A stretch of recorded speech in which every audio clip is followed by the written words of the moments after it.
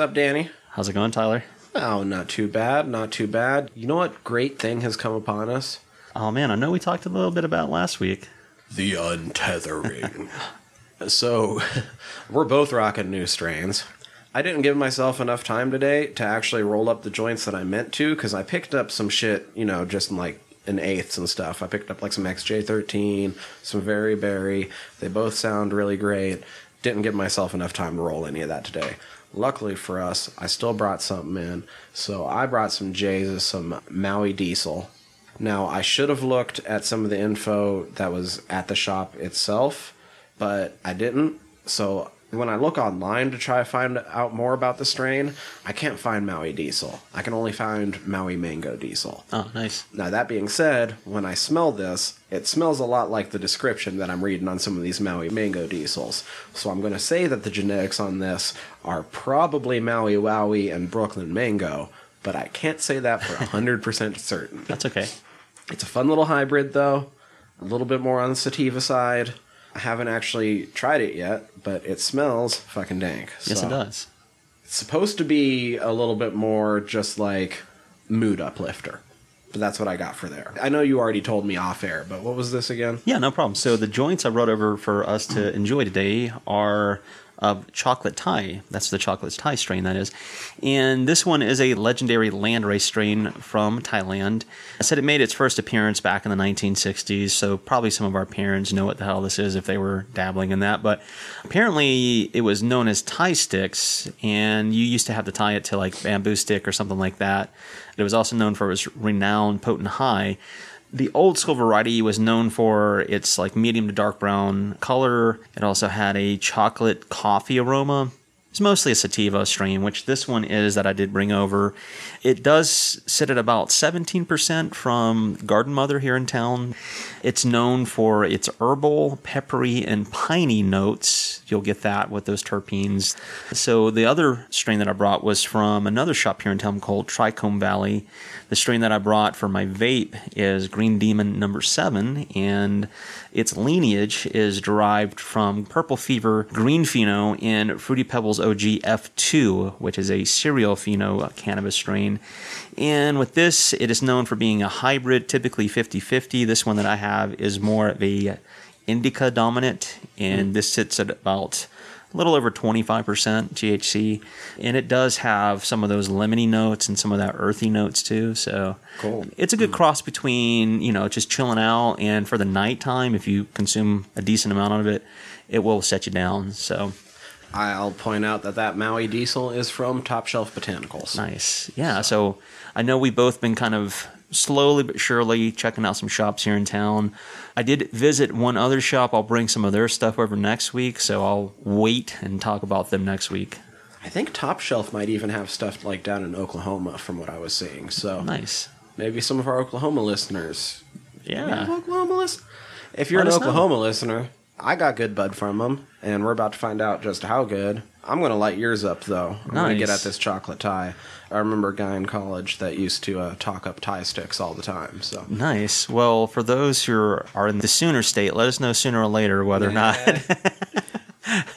what you guys think about Top Shelf. So, yeah, I'm looking forward to trying out this Maui Diesel. I did try out a little bit of that chocolate Thai, so I'm looking forward to hearing what you have to say about it. Sweet, yeah. Well, I'm going to spark that up, and let's get into the guts and bolts of Perfect Blue.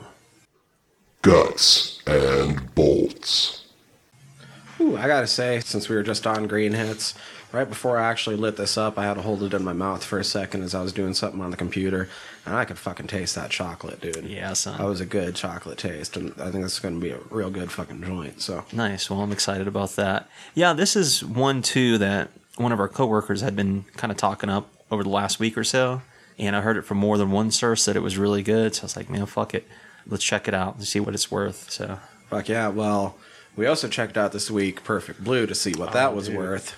Guts and bolts. We'll go into who and what went into this movie a little bit. Start off with a spoiler-free intro / summary / synopsis. I think I've been using the word synopsis wrong. I think I'd have to give a little bit more info for it to be technically a synopsis. I know what you're saying, but it's a brief synopsis, if nothing else. Spoiler-free summary. Spoiler-free. pop idol. Oh, I'm gonna fuck up her name. Mima. Mima. Pop idol Mima decides to change her career trajectory a little bit, and the fans, possibly one in particular, seems to not like that, leading to some crisis of identity.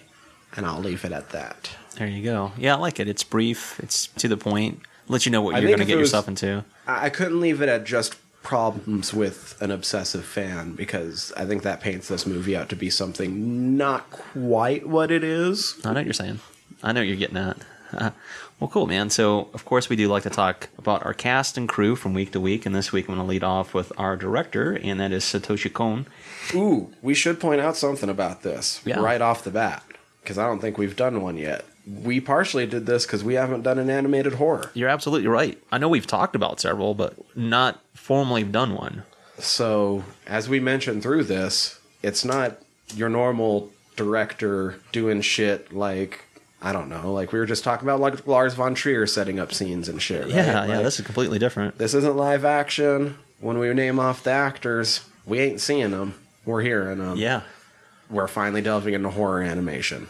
Hell yeah. However many fucking episodes this is in. So yeah, this is episode 165, and with all of our half episodes in between, close to 200 before we finally cracked our first anime, let alone animation. Anyway, I think that's important to get out there from the get-go. Perfect Blue, animation. Satoshi Kon. This gentleman is known for not only being a director, but also a writer and an animator. Some of his writing credits do include such things as World Apartment Horror. He's also directed, written, and animated for such things as the 1993 JoJo's Bizarre Adventure. A writing credit includes Memories. You might have also seen some of his animation work on The Totoko Princess and Master Keaton, but some of his directorial efforts include such things as Millennium Actress, Tokyo Godfathers, Paranoia Agent, Paprika, and unfortunately, his final was a short entitled Good Morning from 2008. All right, moving forward, we have a couple of writers. One of them is Yoshikazu Takeuchi. He's actually known for the novel that this is inspired by. And that novel was entitled Perfect Blue, Complete Metamorphosis. And we have our screenplay writer, and that is Sarayuki Morai. And they're known for helping with the screenplays for Millennium Actress, the film Steam Boy, Knights of Sidonia, and Astro Boy. All right, our cinematographer on this is Hisao Shirai, and Shirai is known for being the DP on such films as My Neighbor Totoro, which I thought was really interesting. Also, the 1995 animated film Ghost in the Shell. Some people might be familiar with that. The television series Vampire Princess Miyu from 1997 through 1998. He's also known for a ton of work on the Pokemon series and movies, starting with Mewtwo Strikes Back in 1998. No shit. The Pokemon... We went deep on that on General Nerdery. That's pretty awesome. Yeah. Nice, man. So, yeah, there you go. There's your DP for a lot of that stuff. He's also known for being the DP on a lot of the Card Captor Sakura series and movies. Oh, shit. Okay. Yeah. Inuyasha, the movie, Affections Touching Across Time, the show X from 2001 through 2002, Witch Hunter Robin from 2002, and yeah, all those Pokemon I was talking about earlier from 97 through 2013, and DP for, 2010 through 15, and that's a total of about 465 episodes, roughly. Damn. Yeah. I wonder, so we're not going to be able to explain this right now, and obviously not do the research right now. I wonder just how some of these positions translate over when we're talking about animation. You know what I mean? Yeah. Like, okay, so he's the cinematographer. Exactly. It's all being drawn. Right. Like, but I mean... he's the DP. Like, Right. I know and what you're have saying. a director. They still need to have a certain, I guess, direction too, you know what I mean, Yeah. visually. And I'm not saying they're not doing anything. But no. There is a difference between live action and anime, Right. for sure. And it's kind of like how producers in movies and TV tend to be quite different. Absolutely. Totally agree with you there. Yeah, that's actually a really good question. We have editor Harutoshi Ogata, and they're known for being the editors on such films as Ninja Scroll, the Trigun television series back in 1998, and Vampire Hunter D Bloodlust. Bloodlust should be sitting over in that pile over there, Nice, actually. dude. All right, the music was composed by Masahiro Okumi, and the only other credit I have for them is Special Powered Armor Troop Dorvac from TV's 1983 through 1984 series. All right, this film was produced by Hitomi Nakagaka, Yoshihisa Ishihara, Yotaka Togo, Masao Murayama, and Hirokai Inoue. Production companies in this were Madhouse. The distributor was Rex Entertainment for the 1998 Japan theatrical release. I have a release date. Actually was in August of 1997 at the Fantasia Film Festival in Canada, and I believe that was held in Montreal. And it also was released February 28th, 1998 in Japan. All right, the budget was an estimated 90 million yen, which translates to about $830,000 here in the States. It grossed, and this is for the US and UK only, about $768,000. Right? And the tagline I have for this is, "The color of illusion is perfect blue." Yeah, I'm not a big fan of that. Not gonna lie. Yeah, I mean, it's kind of generic. It's not bad. I mean, I get it, but it's But I also kind of don't lackluster. get it because... Anyway, we'll get to that. I feel like that almost gets more spoilery, but... Yeah, no problem. So moving ahead, we're going to get into our cast. And the way I wrote this up is no discredit to any of the American voice actors and actresses in this. I pretty much watched the Japanese subtitled edition. Right, I didn't watch the dub either. We'll talk about it because it makes a giant change to some of the implications of the story. You're right about that too. There is a change in the English dub that is monumental. I don't actually think it makes it worse. It just makes it different. It does make it different in how you perceive this film. That's in the spoilery section, and I'll say I also watched the sub, so I don't give it... I did watch both versions. Oh, did you? Okay. Yeah, I did. I watched the dub and the sub. I didn't care about the dub. Even after learning about the big difference, I'm like, I don't care. I'm going to watch the sub. No, I don't blame you, dude. I'm one of those weebs. Nothing wrong with that. All right, so leading off, we have Junko Iwa, and she plays the lead role of Mima Kirigo. And she is a well-known voice actress. She's known for doing such work on films such as Series, for the voice of Series, Celestial Angel. She was also Kikyo in Hunter by Hunter. And some people might have actually heard her voice as Pai-chan in Virtua Fighter, Mint in Tales of Fantasia, and Sariki to Heart. And if you really want to go through her bodies of work, she's got a lot. I mean, she's also known for working on the series Neon Genesis Evangelion. Mm-hmm. She's also known for Tenchi, the movie 2, which I'm a big Tenchi fan, man. I really like Tenchi a lot. She's also done some overseas dubbing here in the States for Teenage Mutant Ninja Turtles as Princess Mallory.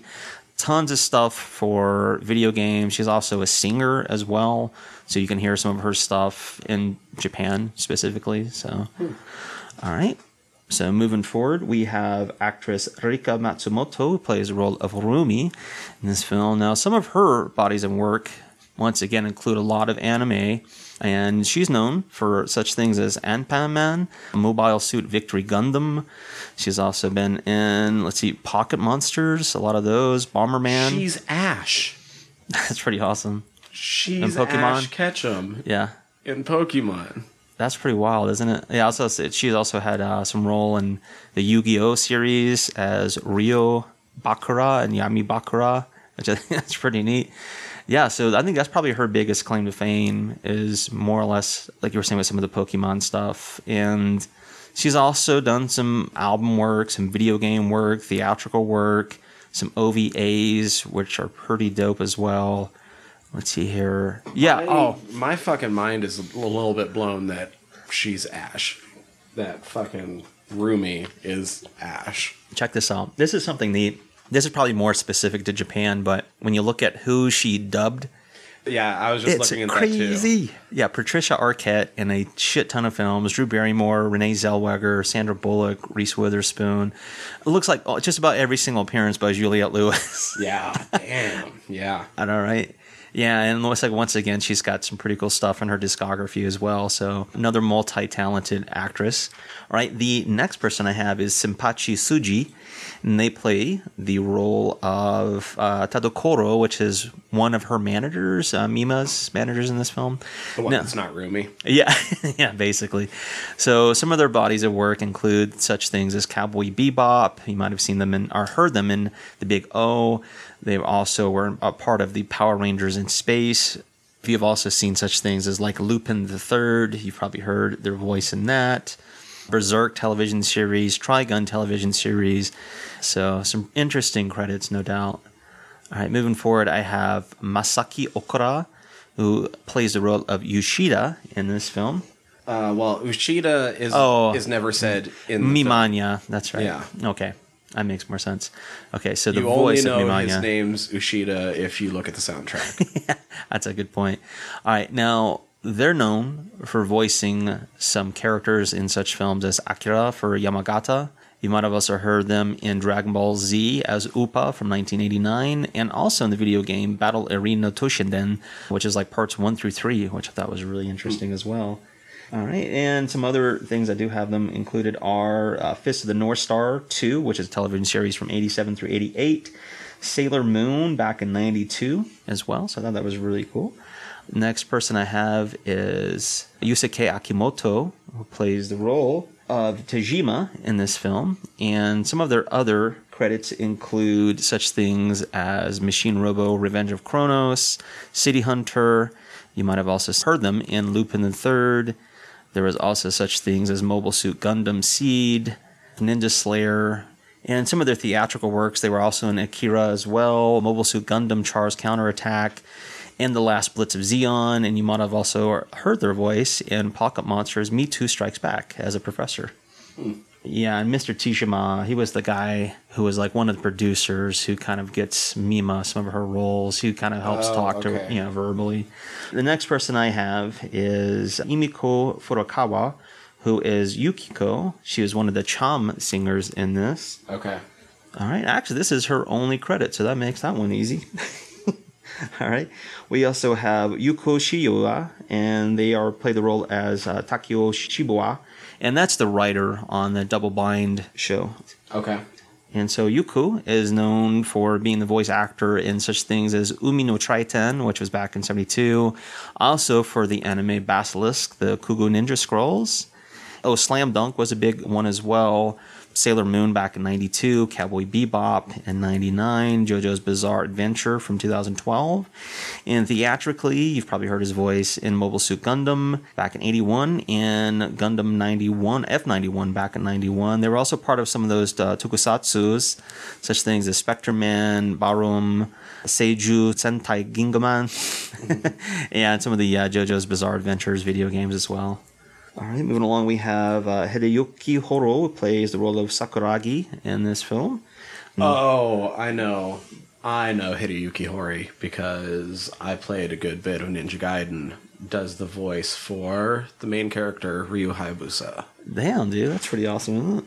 All right, yeah, I was looking at some of their other credits, and it includes such things as Dragon Ball Z as Captain Ginyu, which I thought was really neat. Fist of the North Star, you might have also heard them in such things as Transformer, the Headmaster. There's Mobile Suit Gundam Seed. You might have also heard them in Slam Dunk as well. Some of the OVAs are such things as Legend of the Galactic Heroes. Theatrically, there's such things as Persona 3, some of the video game works, or Dragon Ball Z, specifically because of Ginyu. So yeah, some pretty interesting stuff as well. All right, we have Emi Shinohara. She plays the role of Eri Ochai, and she was like the female lead actress on that Double Bind show. So she is known for voicing Sailor Jupiter in the original Japanese anime of Sailor Moon. Damn. Yeah, that's big time. She was also in Naruto Shippuden, which a lot of people probably know her from. Yeah, she was in a lot of the tokusatsu, such as Seiju Sentai Gingoman. You might have also heard her voice in a lot of video games. She was, like I said, Sailor Jupiter in Sailor Moon series.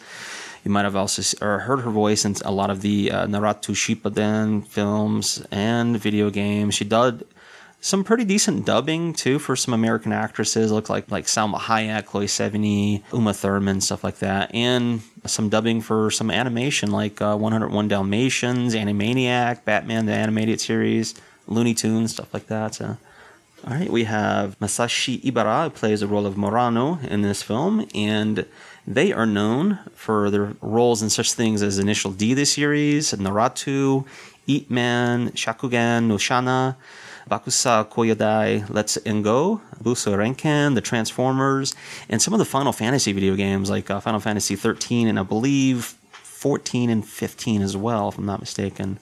He was Hohenheim in the original Full Metal Alchemist run. Nice, dude. Yeah, I'm looking through. I did play the first Xenosaga video game.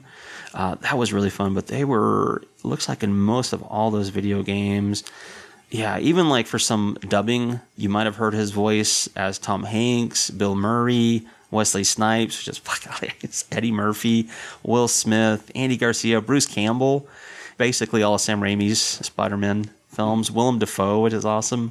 That's funny. Michael Moore, and then the list grows on, like some of the Jim Carrey films. So yeah, it looks like a very big voice actor and dubbing actor as well. All right, we have Kiyoyoki Yonada, who is one of the directors in this film.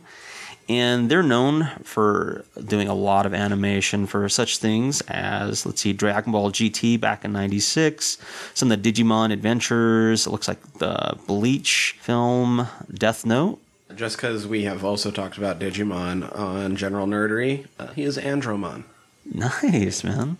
Yeah, I'm looking through here. Some of the video game work includes such things as Castlevania, Rondo of Blood, Symphony of the Night back in 97, Virtua Fighter. Let's see, Marvel vs. Capcom Part 3, Super Smash Bros. Ultimate. It's Richter Belmont and Smash Brothers Ultimate. Yeah, and made several appearances in several of the tokusatsus as well, so that's really interesting. All right, I've got two other voice actors, and that pretty much rounds out our cast and our crew. I have Toru Furusawa plays the role of Yada in this, and they are known for voicing such roles in films such as Ranma 1/2. Which one was Yada? If I'm not mistaken, I think it's one of the punks in the game. Okay, that's what I was going to say. One of the I'm almost certain of it. Some other roles include Zabimaru in Bleach. I fucking love Bleach. That's awesome, dude. Yeah, I'm just looking through some of this. Val Kilmer in Island of Dr. Moreau. That is awesome. That kind of blows my mind a little bit. Yeah, so it looks like some pretty cool shit, man. Mekhi Phifer and I Still Know What You Did Last Summer. Jake Busey in Starship Troopers. I just saw that. That's pretty awesome, man. Dude, that's fucking great. Okay, and the last person I have is Akio Soyama, plays the role of Tadashi Doi, which is like the leader of that punk gang in the beginning of this film. Yeah, and like I said, some of theirs include, Paul Rappa the Rapper, 2001, which of course is based off the video game, Ranma 1/2, Hunter x Hunter, which is really interesting. Hige and Wolf's Rain. Wolf's Rain is pretty fucking great. Yeah, Final Fantasy X. Let's see here, Final Fantasy X2 as well. Kazunosuke, I can't. In Samurai Champloo. Samurai Champloo is pretty fucking great. Wow. So some of their dubbing roles that I see here are for the Dark Crystal Age of Resistance and Roger Klotz on the animated show Doug. That's awesome. Yeah. I was like, that is so Somebody awesome, had to be Roger Klotz. Yeah, exactly. It couldn't be Billy West all the time. All right, so yeah, that pretty much rounds out our cast and crew. I did mention, too, that there's a lot of American voice actors. I was listening to another podcast that reviewed this film, and some of those names that they had mentioned were like actresses. Wendy Lee, I know she's a pretty big American voice actress. Ruby Marlowe. And let's see here, I heard the names Steve Bullen, Sparky Thornton, I did see that, and Leah Sargent. So I know, just listening to that other podcast, that those are some really big names in terms of animation. So I did want to at least mention those names, even though I didn't really research their credits and stuff like that. Yeah.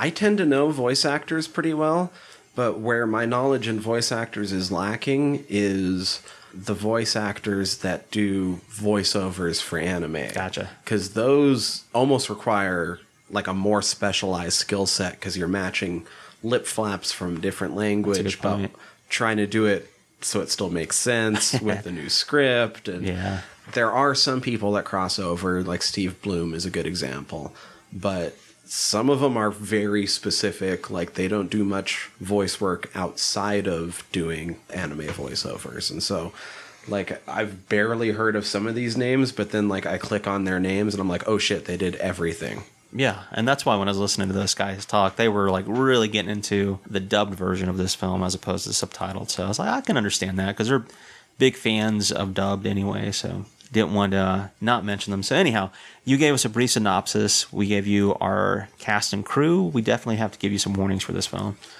Yeah, so there's Simulated rape and a rape attempt are the two big things. Yeah, for sure. Nudity. I mean, some language, violence, some decent blood and gore. Oh, yeah. Yeah, that's true. So the thing is, this kind of bridges to the next section, and I could just as easily say it at the beginning of our next section, but I think it also serves as a warning, is that this movie is technically a psychological thriller, but there is a reason it appears on like every animated horror list we've ever looked up. Good point, yeah. It takes that psychological aspect to a point where, as you contemplate what's going on, it can be very truly horrifying. So yeah, so keep that in mind. Yeah. Yeah, I guess we'll just get into it a little bit further as we get into how Perfect Blue made us squeal. How does that make you squeal? So we kind of already alluded to it. We kind of chose this movie based off of online lists. I'd never seen it before. I hadn't either. I've barely heard of it before. Guess what? That's a fucking crime. This movie It really fantastic. is, man. I concur with you wholeheartedly, probably for the same reasons. Wow. First off, I didn't think that this movie was going to make me think so fucking hard. And I suddenly realized 2/3 of the way through this movie that I shouldn't be as high as I was when I was watching it, because it became very hard to follow, especially the first time through. I will say this, my first time through, I didn't give it as much attention that it needed, but that's typically why we watch it twice. Yeah, because the second time through, which I took all my notes for yesterday for the most part, I literally spent most of my morning and afternoon not only watching and researching, taking notes, but then the rest of my evening too, like just going through, watching a bunch of analysis videos. And so I did a little bit of homework, and I still feel like I'm not quite ready to dive too much into it, but I'll give it my best shot. Right. I'm not exactly sure where to begin. We could begin at the beginning. That makes sense, but this movie is something else, man. No kidding. Now, I will say this too, disclaimer. Is that because of some of the subject matter that's involved, I know we mentioned this in the past, is when it gets into like mental illness and things of that nature, in no way, shape, or form am I qualified. So I can only give what I know, what little bit I know on the subject matter, because the rest is just learned through reading and stuff like that. So a lot of my knowledge is secondhand. I, on the other hand, am a doctor. No. Right? I did play one on TV. Dr. J. Yeah, my favorite. So, I didn't know what the fuck I was going to get. I was almost ready to write this movie off from the get-go when suddenly animated Power Rangers appeared. I know, on my I was like, what fucking the screen. fuck? I was not expecting that. Because that was like a huge kind of like... What the fuck is this? Yeah, like, what are we going to get ourselves into? What kind of anime is this, really? Well, okay. I'm going to back it up before the movie, actually, one more time. Okay, no, I'm fine There with was that. something else. When we kept looking up shit of this, though, we keep saying it's a crime this movie isn't talked about more often. Anytime you look up something about this movie, it says one of the greatest animated movies of all time. Exactly. Why isn't it talked about more? That's why it's I haven't heard of this criminally fucking underrated. movie unless I specifically search for animated horror movies. You know, I think that's a solid point, too. And that's why I feel like anime is one of those things that it gets bastardized, because I think a lot of people view it as something that's kind of like for kids, you know, and boy, are they sorely wrong. Well, let's point out, the time period that this movie came out, there were still a shit ton of people saying the word Japanimation. Good point. Very good point. Japanime and all that stuff, yeah. It's just anime. Yeah. Fuck. Anyway, now we'll get into the movie. I just wanted to point out, like, God. I will acknowledge that whenever we did read something about it, people are giving it its due. I don't understand why it's just not shared around, though. Yeah, Why no it's kidding. not brought up. Like, whenever people bring up Akira as being a momentous anime, you can just as easily bring up this movie. I would say you'd be doing it a disservice if you didn't. Jesus, it's good. Anyway. Yeah, no, this is a mind-boggling film because of what we just mentioned. Just on the onset, it doesn't give you that initial impression like, it's kind of... And I think that's probably the clever thing about it, too, is it's kind of off-putting in a way. It's hard to describe what it does without giving spoilers. And so, I guess going into it, based on everything we had read online, I was expecting something a little bit more along the lines of Starry Eyes.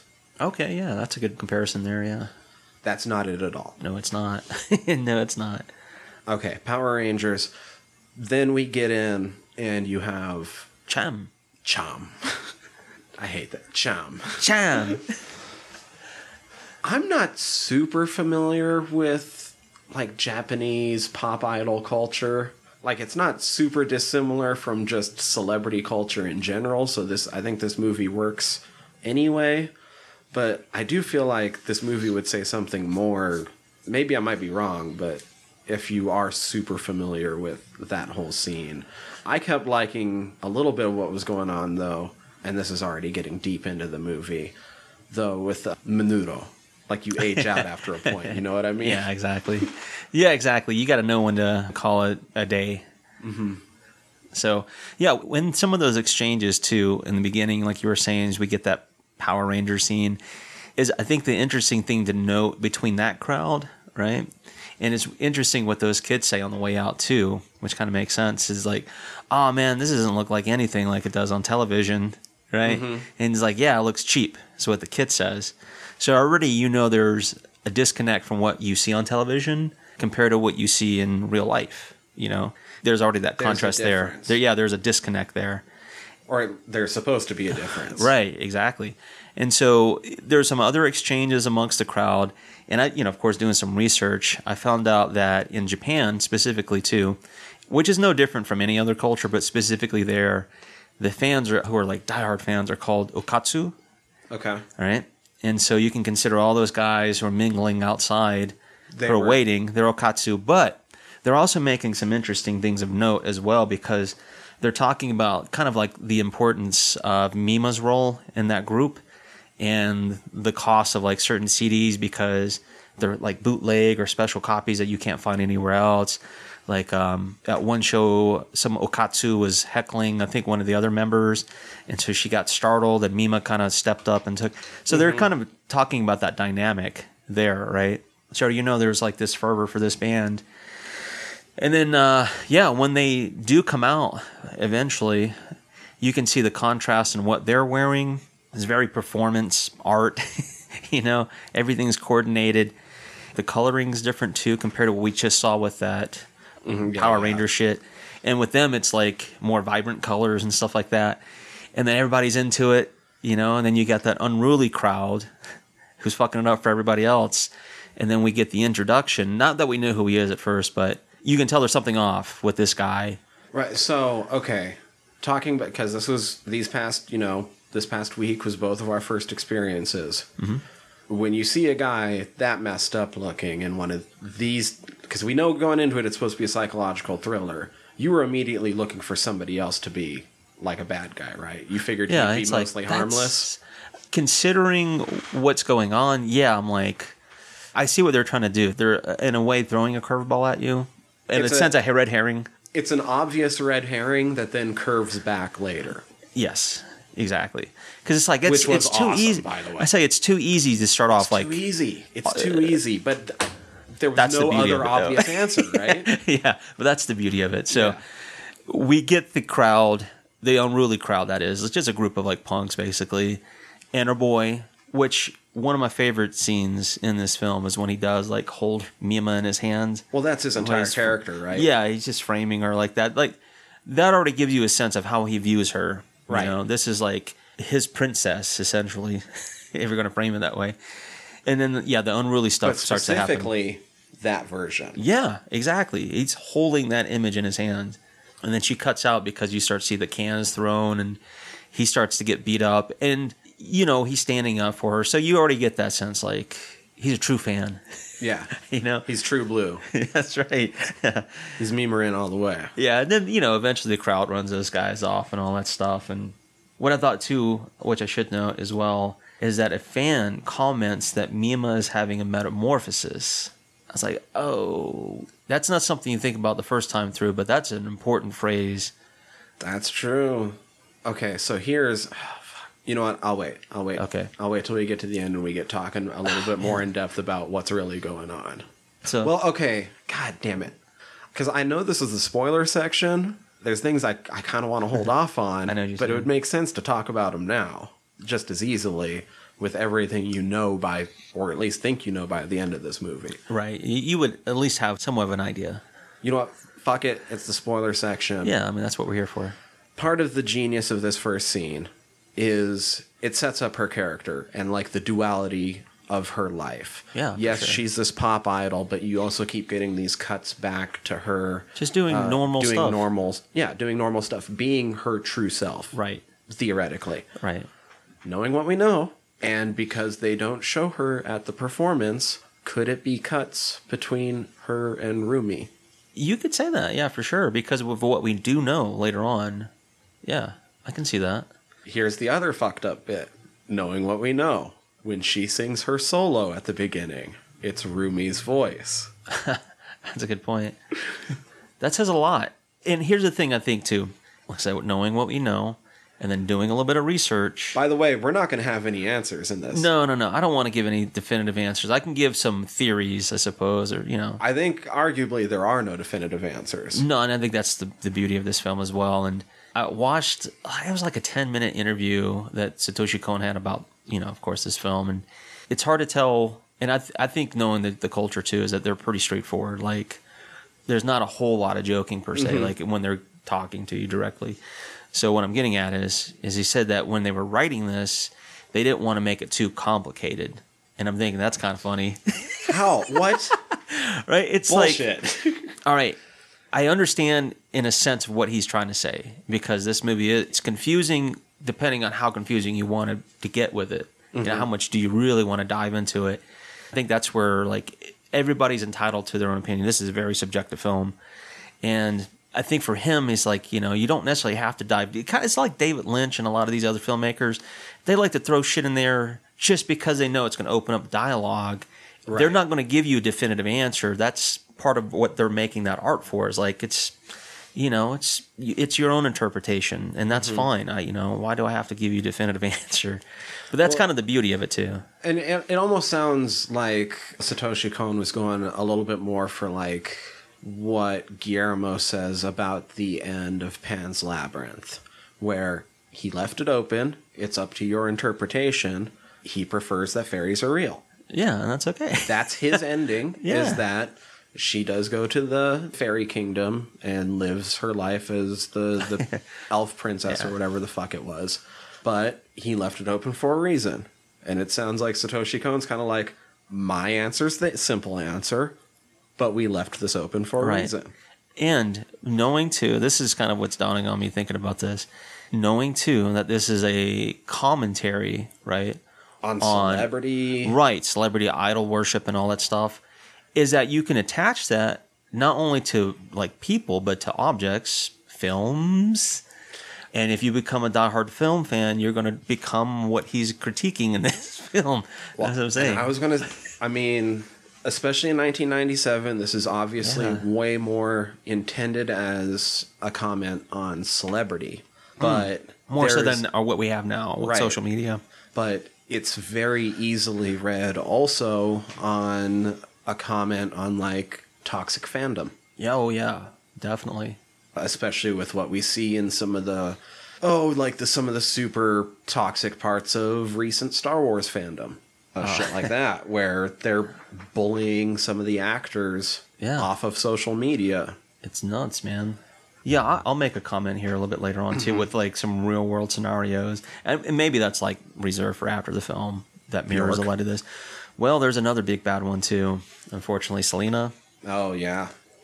So there's stuff like that where, people can take this way too far. And I'm trying to think how far I want to get into this specifically. But I think the thing that's helped me over time to get over that fact, it's easy as a kid, because simply we don't know any better. We're only confined to our environment around us, which isn't very much at that point. But when you do have interactions with people of celebrity, whether they're musicians or sports stars or whatever, I feel like the more that you're exposed to that behind the scenes, like pulling, is you just start to see them as like, these are just fucking regular ass people. I know we've talked about this before. I know. I was about to say, I'm pretty sure we've talked about this. I can't remember when before, but I'm pretty sure we have talked about this before. I've always been really thankful that I'm not the type of person to get starstruck very easily. Yeah. I think there are very, very few celebrities on Earth that I would truly get starstruck for. Yeah, and I'm thinking that too. It's like, at this point too, I can't honestly like pinpoint somebody I would like freak out over. It's like, oh shit, you kind of still have that moment like, oh shit, that's them. But then after a while, you're like, okay, I mean, this is, whomever. You still have to give them their space and their respect, and it's easy to gush because that's all we know them as is their characters. Mm-hmm.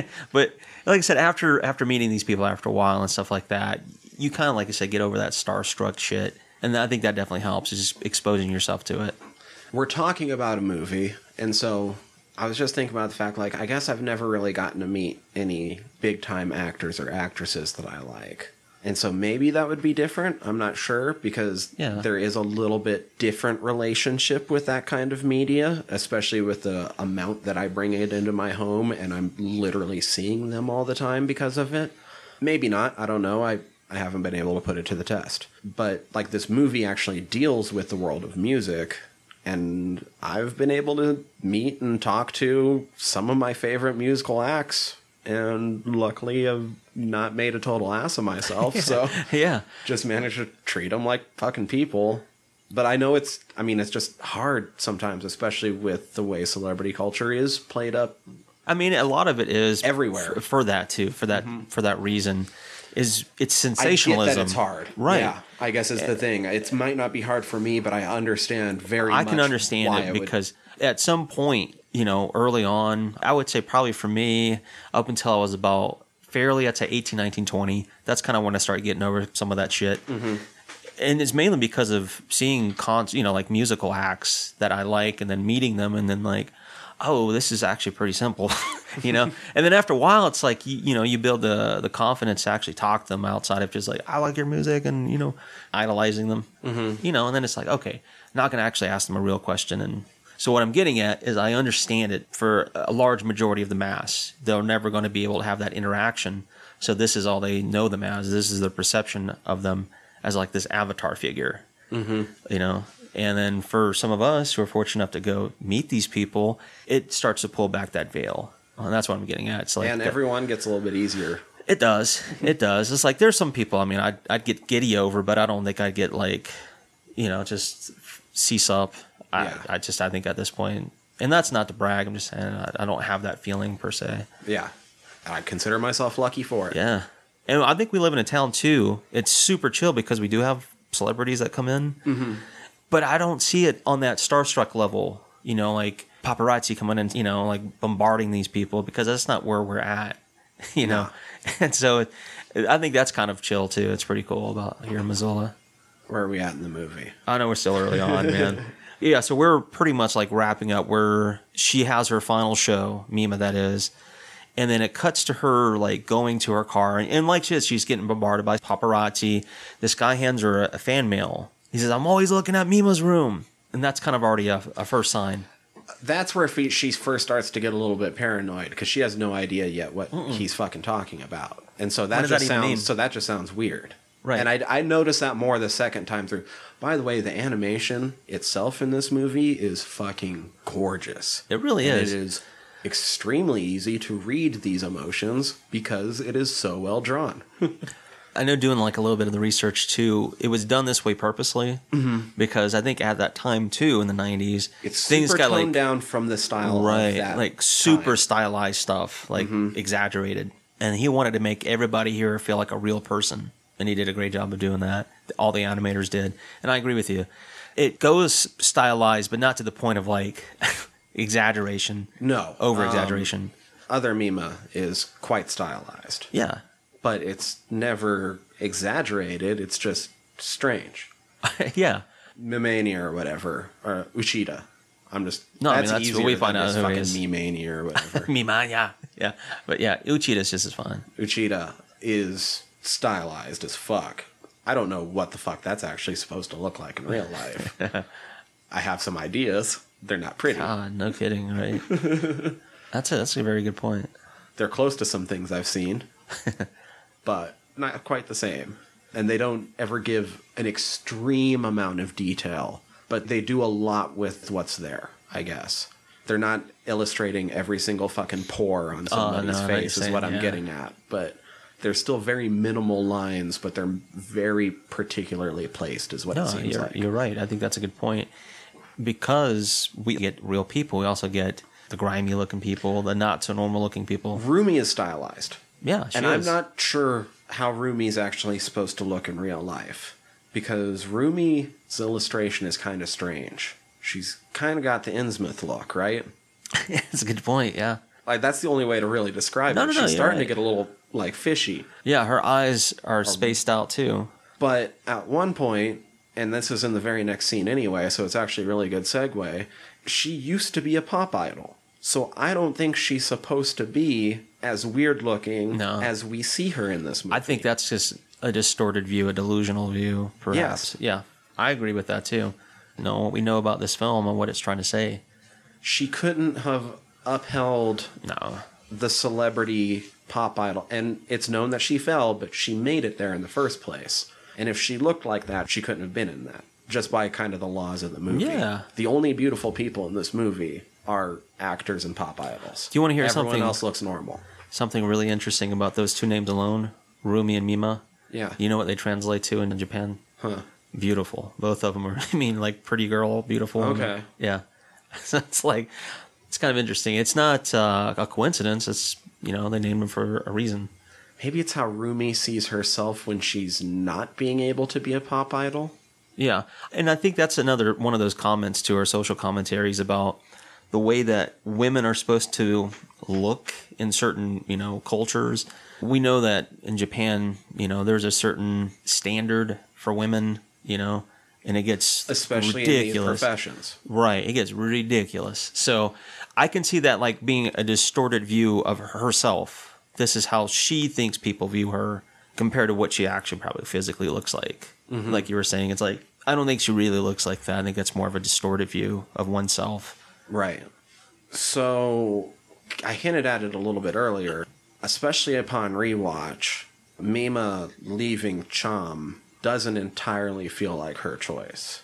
Yeah, I can see that. She's having doubts. Well, I guess I'm getting more at the fact like it feels like the sort of Menudo thing. In Menudo, yeah, you age yourself out. You or something aged like yourself that, yeah. out. With pop idol culture, they're supposed to seem pure, and at a certain age, it's hard to convince an audience that you're still pure. To maintain that persona, the image, yeah. So it kind of felt like she wasn't actually choosing to be an actress. No, it's a part of the industry. What she was choosing was to still have a career. Makes sense. But she was kind of being forced down that road. In the right. same way. You can tell she probably wasn't necessarily quite ready, but she knew she had to make that move. Otherwise, she'd get pigeonholed. Mm-hmm. Yeah. Career-wise, yeah. To an extent, Rumi might have been right. Like, she probably still could have kept up the pop idol thing a little bit longer. But for how much longer? Right. That's the question. How much longer? It's a reality that she couldn't do it forever. But I think part of the point of the movie is that she was forced into this too soon by the other agent that's not Rumi. Mm-hmm. Because it's also her kind of being taken advantage of in this industry time and time again. Yeah, and it that just feeds into that side of it. No, I agree. It's going now from like being corrupted per se in music, now having that reversed in the movie industry or television industry. The problem with Rumi is that how am I trying to say this? Mima was probably being halfway forced into it, halfway not. Probably a little bit more, like 55% forced into it.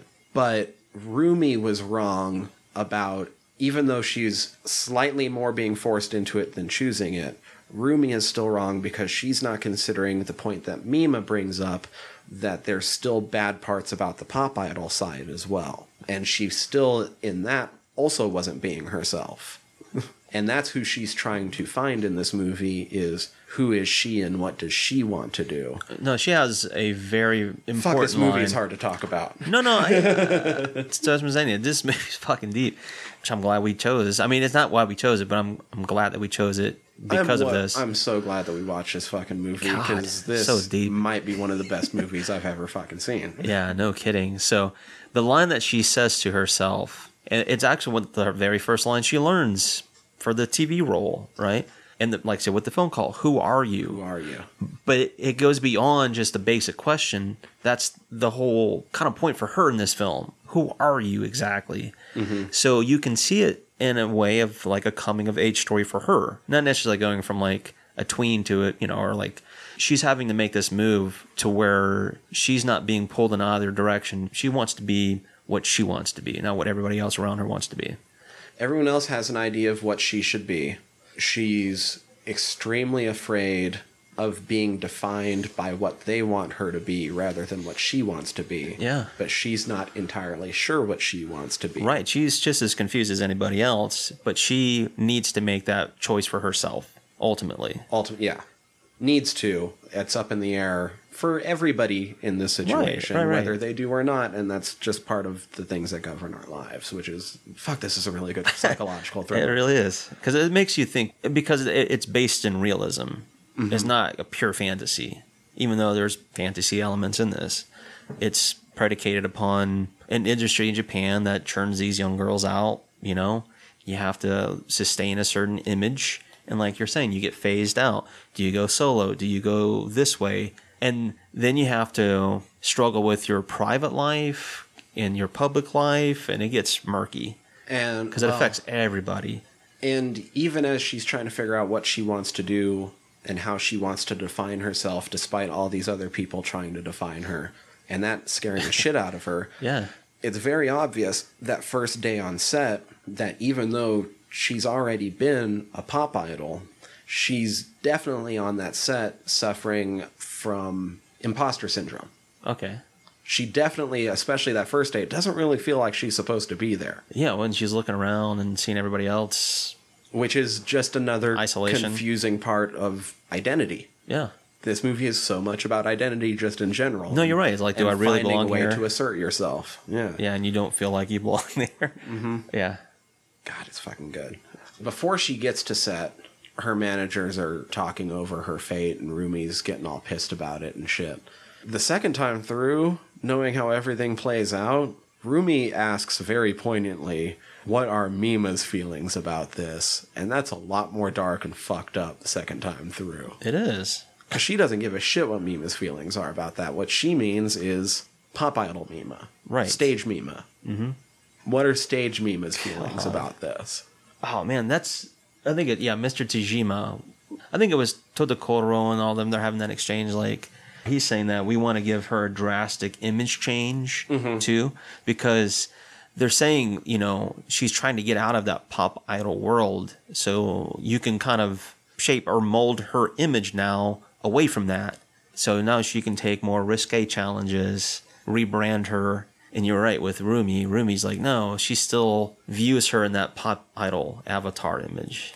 Well, and just as much as Rumi and Uchida both hold up the stage Mima, it's more so with the writer, but pretty much with all of the males that she encounters in this, other than Uchida, it's very heavily intimated that they're steering her in the directions that they are because they see her as a sex symbol. Exactly. And they're trying to run her life that way. It's not just pop idol or celebrity. Mm-mm. It's, can I still be a celebrity without also falling into always being just an object of their desire? Yeah, saying a lot. Fuck. No, because that's another one of those idolization things, too. It's sex idols.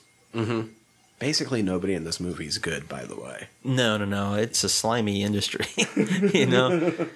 Yeah, because, every move that she's making in her career, for her, it's giving her larger roles, but they're not the roles necessarily that she wants. She's being forced into these. She's just going along with it. She feels like if she doesn't say yes, she's letting everyone else down. Right. Because despite being a celebrity, she's still a person, and a person that's caring enough to know that they might be assholes doing some of these things to her, but they are also all working their ass off. Yeah. It's something that in their world has for to her get to be done. the famous one. Right. And she is also buying into the notion of celebrity. Like, God. I'm privileged for this, even though it starts very much ruining her life. Yeah.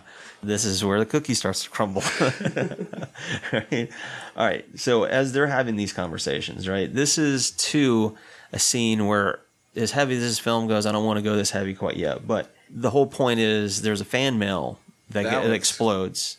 Oh, first the fan day on mail set. that explodes. I was going to say also the fax is creepy. Just on Yeah. we're running a horror movie. Right. And like, that's another one of podcast. these things too. It's That's really well done. She has that phone call with her mom. There's something interesting that happens in there. Like I said, I don't want to get too heavy into that right now. We'll just go through what it is.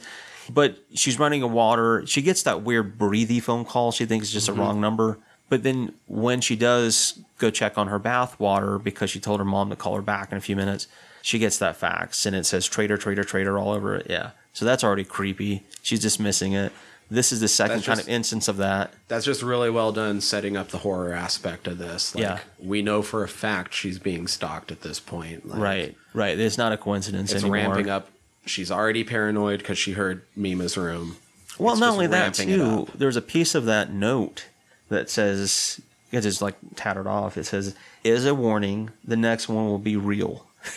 Oh, yeah, from the letter bomb? Yeah, that. All right, so you're right. It's already building that horror aspect to it. Mm-hmm. This is where Rumi helps set up the computer so that she can search Mima's room. This is dated.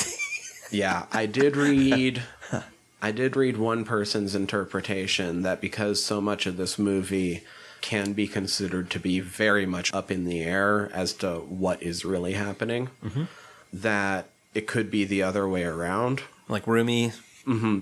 Because Rumi's the older one that wouldn't be as in touch with technology. But maybe it's just because Rumi is also her manager and so needs to know these things. Yeah. I don't buy that idea of it as much. I think in this case it is Mima that's being taught the fucking computer. I feel like it is too. But I understand where they're coming from on that. I can understand that argument too, because we do learn, fast forwarding because it's spoilers. Well, actually, I'm going to say fuck that person that said that because I just thought about it more. Mm-hmm. Mima's room had already been started, and Rumi runs Mima's room. Right. Well, not only that, but that's what I'm saying is that we know that Mima's room is also a double entendre, perhaps, because Rumi has her own Mima room. Yeah. Outside of the website, yeah.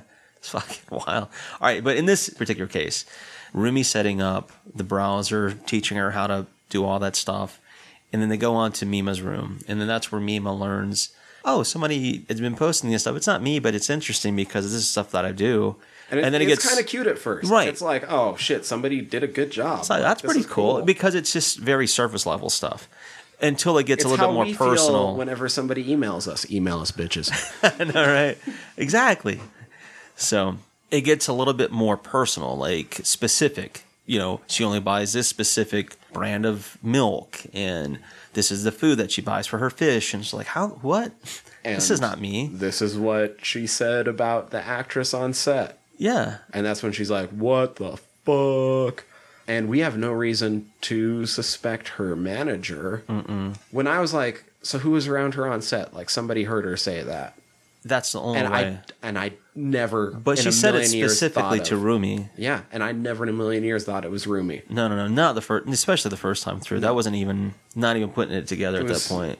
But that's why who was close to them? Who was close to them? That's why I wrote down too in this little exchange. It's like these are subtle details and clues about Rumi's involvement already. She knows these personal things. So how can somebody else? They had to have been on set, right? We know that homeboy's stalking. I would say it's arguable how much he's actually stalking in bits in this movie. I concur with that too. Like I said, I do think probably on this one on set. Oh, maybe not. It'd be hard for him to get on set. The other one, they were in kind of a public place. This one, all right, man. That's like this movie. Let's put a little lamp by that. What you're saying about what would we say his other name was? It was not. Yeah, Uchida. I wasn't about to say Mima. Yeah. All right. Every time I look at it, I think of like Meme Mania instead of Mamania. I almost wanted to call him He-Mania. Hulkamania. I know, right? That's how close we're getting. Uchida. Right. There's something about him that I've seen somebody make the argument for that I can kind of buy into a little bit, but I don't think I can buy into wholly. Okay. So we'll just put a little lamp by that. All right. I did screw up. It's after the Mimi's room shit that it's revealed that Rumi was a pop idol. Right, but that's just like the next exchange. Yeah. But that's because she's having the conversation with Tadokoro, right? And he's telling her, he's like, times are different from when you were a working pop idol. It's like, oh, that's a very important clue for this whole story. And it's like, and that's what I put. I said more clues about Rumi's involvement. Once again, I didn't necessarily put that together my first time through. No. My first time through, I'm sitting there thinking, he's just telling her she's out of touch. Mm-hmm. That's all that sounds like the I'm not first time through. You're out of touch. Yeah, I don't even think I even put together that she was a pop idol. I didn't even think I was paying that much attention.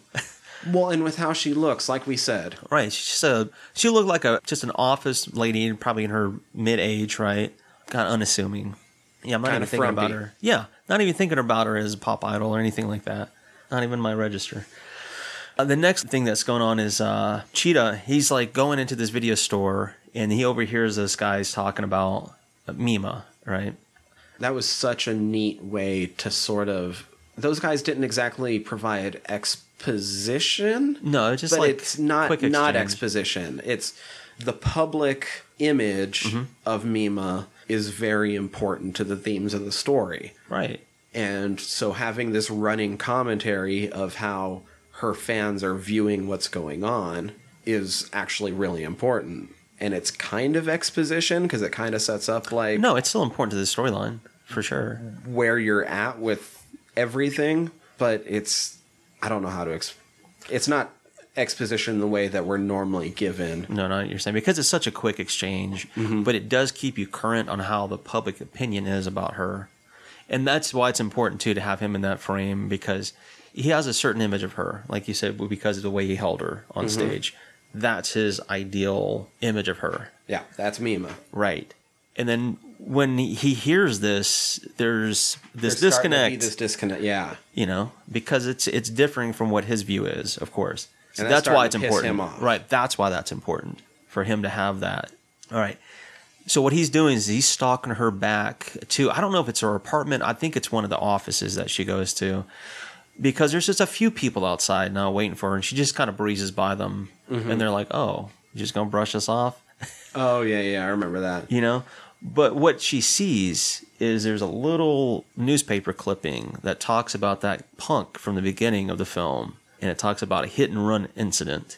And as those doors are closing, it starts to frame him as the elevator doors are closing. Cheetah, that is. Oh, shit. So that's another one of those. I completely missed that. That's what I'm saying. That's another one of those little bit of a red herring moment. Because it's still setting up his side where it's the horror element of this film. The stalker, the killer, we think. Ooh, and here's the thing. It might not be... I mean, it's still technically a red herring because he's not the ultimate answer, but he probably still killed that guy. Yeah, because maybe it's even planting that narrative too, because we see him doing hit and runs, or at least perceived doing hit and runs in these cuts. So maybe that's planting It's a kind seed. of a recurring thing with him. Yeah, it's like it is. But I think that was important too, the way that scene played out. This is where Cham has just charted, and Mima's talking to Rumi about that. She's like, oh, that's pretty cool. So she has like these little flashback moments of, it looks like when they have their first bit of success. And she's like, I don't know if we'll be able to carry this out or if we'll do anything with it. And then she gets snapped back when Rumi like slaps her on the back. I was like, that's kind of interesting because she still imagines herself being in the group. Right? But now she's not. She's like, oh, well, they're actually charting without me. That's a lot different from how I first perceived this group. Like being even lucky to have this little bit of success. So I think that's kind of interesting too. I'm not trying to blame her, but if you start having waking visions of yourself telling you not to do something, Oof. not only should you probably not do something, but you should probably see other help pretty quickly. Yeah. That's crazy. Oh yeah, that's because what's happening is she's starting to get more lines in her script. But you're right. She's starting to have these disconnects. It's like, yeah, you got to know when to read the signs. Well, and okay, so the way she's getting more lines in the script is because they're turning her into a major character, but they're turning her into a major character by putting her character, making her character a stripper who then gets raped on stage and suffers a breakdown and character change because of it. Very heavily implicated that she's in the role, that she's in that particular role because both her male manager and the writer That's what I was like about the to way say. she looks. Right. And there's like, as long as her agency and everybody else is cool with it, we're going to run with it. And they're like conspiring amongst themselves. They're like, yeah, I know, right? They're we're looking gonna at get it. to see her tits. Basically. As long as everybody else is cool with it. All right, this is, in my notes, this is where I said Mima's character changes personality completely when she's doing this scene because of the way things are happening, right? It starts off where things are very staged. Everything seems even though it's a fucking rape scene. Everything is very rape staged. scenes happen. Like, right. There's a way to do it. It seems like that at first. Right, until we know not just her as a whole, right? When she's going through it, she's like, all right, everything's cool. And then the lights start to... There's a few moments where it looks like she might be hypnotized in this film. I think this is one of those moments. Not that she's hypnotized, but there's a complete disconnect where she's crossed that line now. And here's part of where this movie is so genius, is because I think her breaks from reality, her wrestling with identity, and the way it's presented could only really be done with animation, because we're already watching something not real. Yeah, that we're right. that is perfect patently point. not real. It's drawn. Yes, exactly. So blurring the lines between quote unquote real and quote unquote unreal within something that is already unreal is so much easier to do. No, I and agree. it flows extremely seamlessly, and it's impossible for us to truly tell whether she's experiencing it in a real way or not. Yeah, that's a very good point.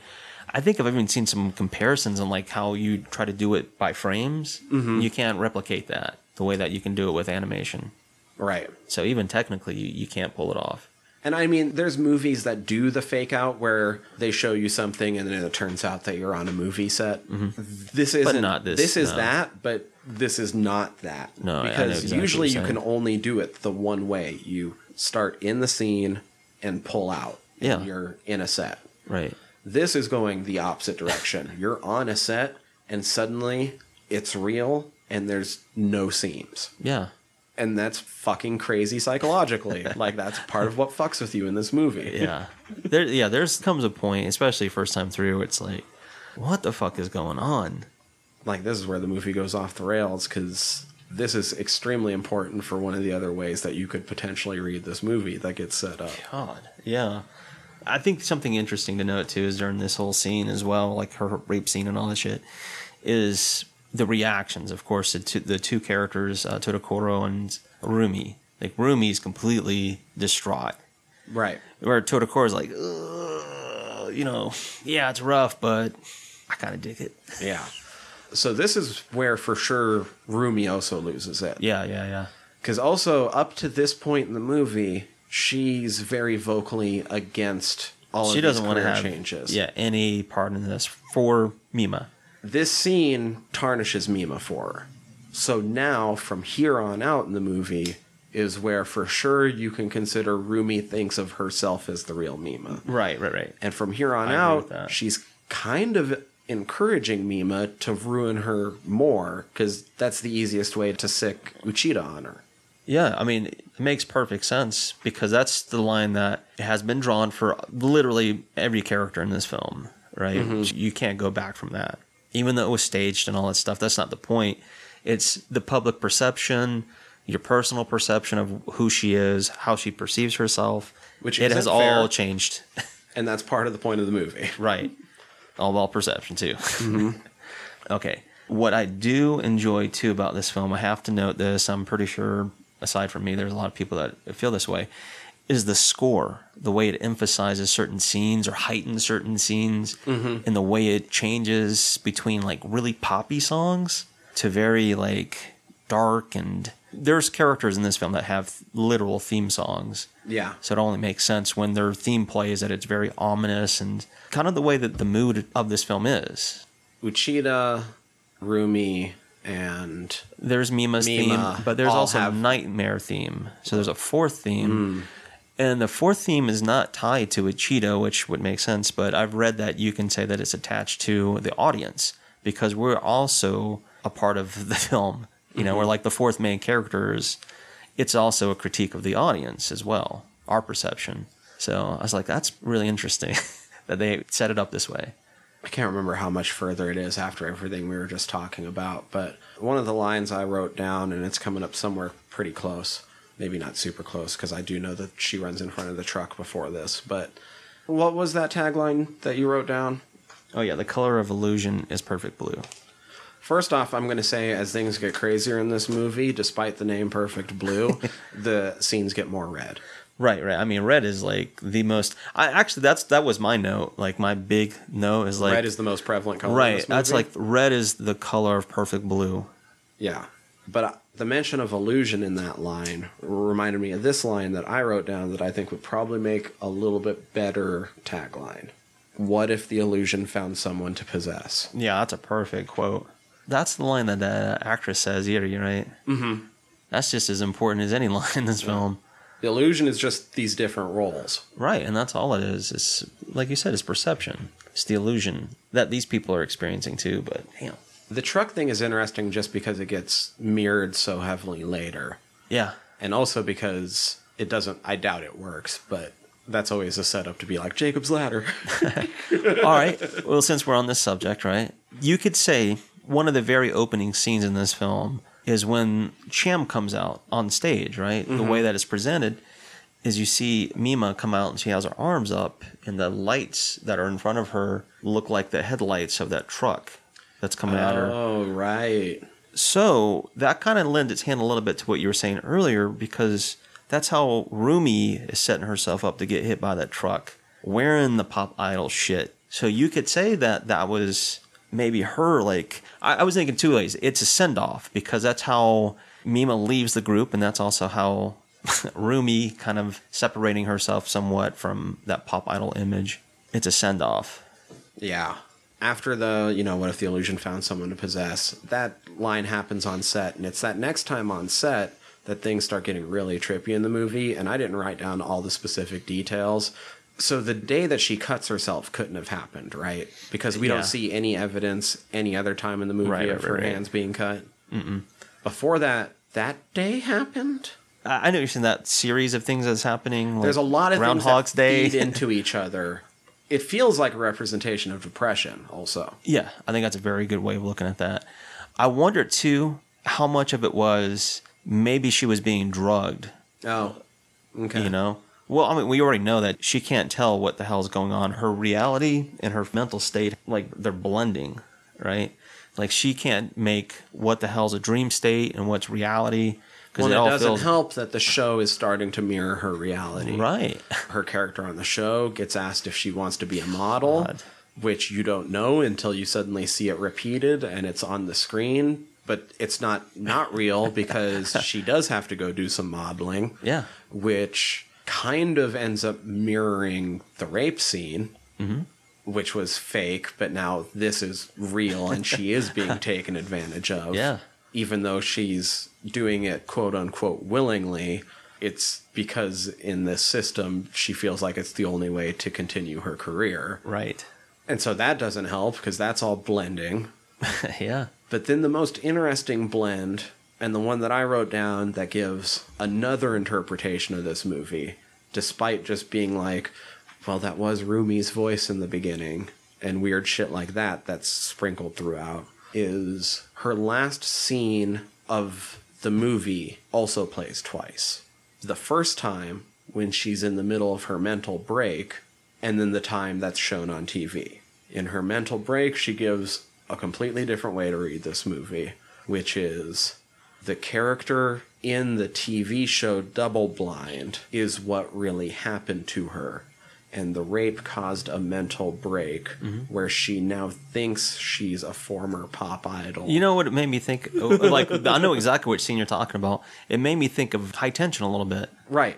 That's what I felt like. Okay, is this the show? Or is this for real, for real? Yeah. And the rest is just like... And there's nothing in this movie that necessarily contradicts that reading of it either. No, exactly. Which then makes this entire movie suspect. Which I think it's interesting, too, to note, because there is a scene, a very important scene, towards the end of the film where they bump into each other, Eerie and Mima, where Mima's still talking to her as she's like the doctor. She's like, no, you don't have to call me that anymore. We're not. You need to wake up from this dream. I was like, it kind of fits, too. It would also explain why certain things keep coming up time and time again. The imagery before the spotlights and or the truck. The fact that the rape scene basically gets played at least 3 different times in this movie. Good point. In almost the exact same fashion over and over again. And it would be a good explanation as for why nothing necessarily adds up is because it's all in her head. And Yeah, that the the real unreliable version is narrator. what happened to her on the show. I'm saying there's so many ways you can interpret this film. It's unreal. But that's a very solid point. You can look at it that way. I wouldn't really argue with you because the way this film plays out, you can read into it. There's enough detail given into the rest of this movie that I'm not entirely sure that's yeah. supposed to be the point. But ultimately, read I into think that, that though. reading makes more of this make sense than just trying to figure out if Yeah. the ending is Rumi or Mima. Yeah, I know. God, if that's not difficult enough. Right? I know that's like, God dang it, man. But that's what makes this film fun. So, you were talking about when she breaks the cup and she's bleeding from her Yeah. hands, right? You can also say that mirrors a little bit of Todokoro in hurting his hand. And I was reading this, or I should say, I was watching this analysis by this guy, and I thought this was really interesting. Is that there's a scene Todokoro has with Rumi, and I can't remember exactly what they're talking about, right? But you can see he has bandages on his hand. And then I think there's a group of people that walk in, it might even include Mima, and his bandages disappear, right? I'm like, oh, that's kind of interesting. And two, the last two people to die, murdered, I should say, in this film, are Todokoro and Uchida. Now, this is what I'm saying. This guy said that you can somewhat interpret that Uchida and Todokoro are the same person. That you could see that Todokoro was the guy who had a certain idea of what she should be in the industry, right? And it was a projection. I was like, I don't know, but That one's a little bit more of a stretch, I think that but, one's a little bit more of a stretch. I do feel that way, but some of the arguments weren't too off the mark. The thing that kind of makes me wonder, too, about Todokoro, his death, is that we do know that he drives off, or it looks like he drives off from that lot, because Rumi stays behind, and she finds Mima after her attack, or assault. Right. Yeah. So how did he wind up being dead? I know there's a time in between all that shit, but when she makes that phone call, we see Todokoro with Uchida. It looks like on that lot or on that stage. Mm-hmm. He has both his eyes out, Todokoro that is, but Uchida only has one out. And I was like, with duality in this film, I was like, I wonder if that's kind of a metaphor, like if both his eyes were out, then the real danger would be gone. But one eye still means maybe that there's somebody else. Oh, okay. And that's, of course, we know it's Rumi. But yeah, I was like, man, I don't know. There's so much shit you can read into this film. I don't know if like I said, I don't know if I agree that Todokoro and Uchida are the same person. I don't think it is. No. But I could see maybe an argument a little bit for it. I just feel like Uchida's character is what we said earlier. Like, he perceives her as that stage presence. That He's toxic fandom. Right, that exactly. He's what we talked about, the otaku. But beyond that, he's like taking it to a whole different level. They call it shintai, Okay. which literally translates to like kill for, but it's also like a translation for bodyguard. But they're known, like the less fervent are known as otaku. He also goes to that other Chom performance Mm-hmm. and visualizes seeing Yes, her in the middle. Mimrin on stage. Yeah, because he's videotaping it.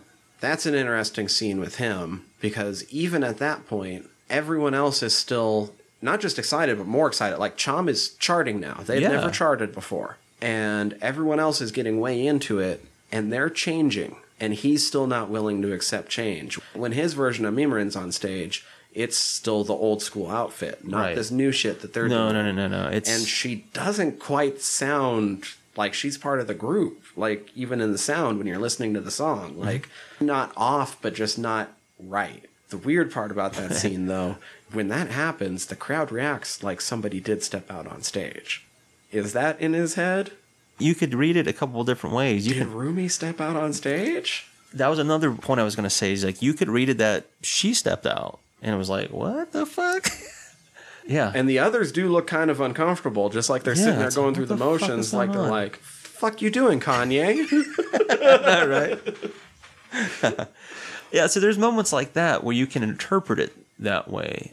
Now, something that I saw earlier yesterday that I feel like it's probably more appropriate in this context is with social media and even knowing a little bit about Japan is that they were a little bit at the forefront of technology with computers and stuff like that before we got a hold of it here in the West. Not by a lot. Did you much. watch the Zero Eye Patch Wolf video? I'm not sure. Okay. I'm not sure. He talks a little bit about social media and how, like, no, everyone. I watched a couple of videos on this Yeah. too, and I think the guy's name is Zero Eye Patch Wolf.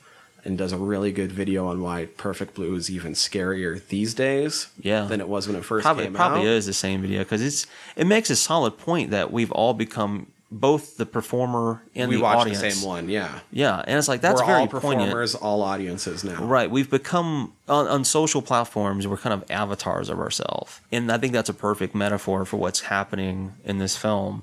Is that each person views her avatar, her not necessarily in that context like the social media, but performance arts and whatever platform she was using, is they see her in that way. They see her as this image. It's their perception of her. Not the person on the other side. Not the person at the computer. No, absolutely not. And she, oh my God, that was such a fucked up part when she's so lost in herself that she doesn't remember the fucking Mima's room to find out what she did. I guess I went shopping. Yeah, that's what makes this film dark. I know another motif. I'll get to this point, but fish are important in this film too. If you want to read this film and a lot of different clues, but with the Avatar, that's how it made this film a little bit more easy to read, knowing some of this shit that's going on in this film. It's like whether it's the real Mima or toxic fandom Mima. Well, that's or herself, like the way she views herself, Mima. Everybody has a different view of who Mima is. Well, yeah, it's in a lot modern. It's like, are you you? Mm-hmm. Are you your Instagram profile? And once people, am I what people say I am? And once people are fans of your Instagram, like let's say you're one of these people that have 1 million followers, how much do they own that image? Right. That's a good point. And how much are you obligated to? Obviously, the answer is you should never feel obligated, but that's not the reality we live in. You're going to feel obligated if you have 1 million fucking people following you. Right. That's what I think what we got back to earlier is getting over that fandom or that point where you're idolizing people. And then, obviously, there's fans like Uchida that take it too far. Right, which I mentioned and you mentioned too with Bjork's fan. Don't have to necessarily go back into detail, but that and with Selena's manager, that's a perfect example of how far people can take it outside of the industry and within the industry itself. I mean, you can throw a rock and hit a number of celeb stories that have come out in recent years of different celebrities, especially women and people of color, being bullied off of social media by mostly asshole racists and misogynists, but also just shitty, toxic fans that don't want to see the thing that they love change. I know, and yeah, we get it. Nobody really likes change, when it's sudden and, but it's a part of life. It's unfortunate in some respects, but it's also one of those things that it happens as a natural progression. And with things like media, it's not like you can't go back and watch the old version or listen to the old tapes that you do still like. Exactly. And I think, when people get to that point where I think it happens, because I'm a fan of music. I know you are too. But even when a band goes in a different direction sonically, that can cause a huge division in fandom. It's like, oh, they don't sound like their previous albums. It's like, give it time. You never know. It might grow on you. Right. They can't be... It doesn't even have to be changing sonically, depending on the subculture, the subgenre and subculture of music you're into. It could just be signed into the wrong label. That too. Simple shit sometimes to us. It can be a huge thing for other people because of that fanaticism, that obsession with it. And it's like, I get it to a point, but there comes a point too where it's like, you have to draw the line, man, somewhere. I don't know exactly when it happened, but at some point in my life, I just tried to be happy for the artists instead, that they're getting to try something new. Maybe they just didn't feel that way anymore. Good for you. Now you're doing something the way that you feel. Exactly. Maybe they always wanted to do this and they just didn't have the opportunity until they established themselves. I'm happy that you're getting to do this now, that sort of thing. I look at it this way. I look at it from a fan of Garth Brooks who went to Chris Gaines. He was trying to change it up. You just made me choke on my weed. Damn. Chris Gaines. This is kind of that, though. When I was watching this movie, I started thinking about Christina Aguilera during the Dirty era. Yeah, damn, I know, right? Genie in a bottle to like, damn, girl. Yeah, but that's the thing. Like, it's not even like she changed out of music. She changed her image, and there was a lot of people that were not happy. I know. There does come a point. I think that happens not just in Japan, of course, but here in the States, too. I mean, we get a lot of that shit. With boy bands, girl groups, pop in general, It's really bad with that shit. So we get to see the concept. I think Britney Spears is probably another good example of that, unfortunately, where we saw her snap, and he's like, oh, she's crazy. It's like, well, no, kind of driving her crazy. She doesn't. She probably had that moment.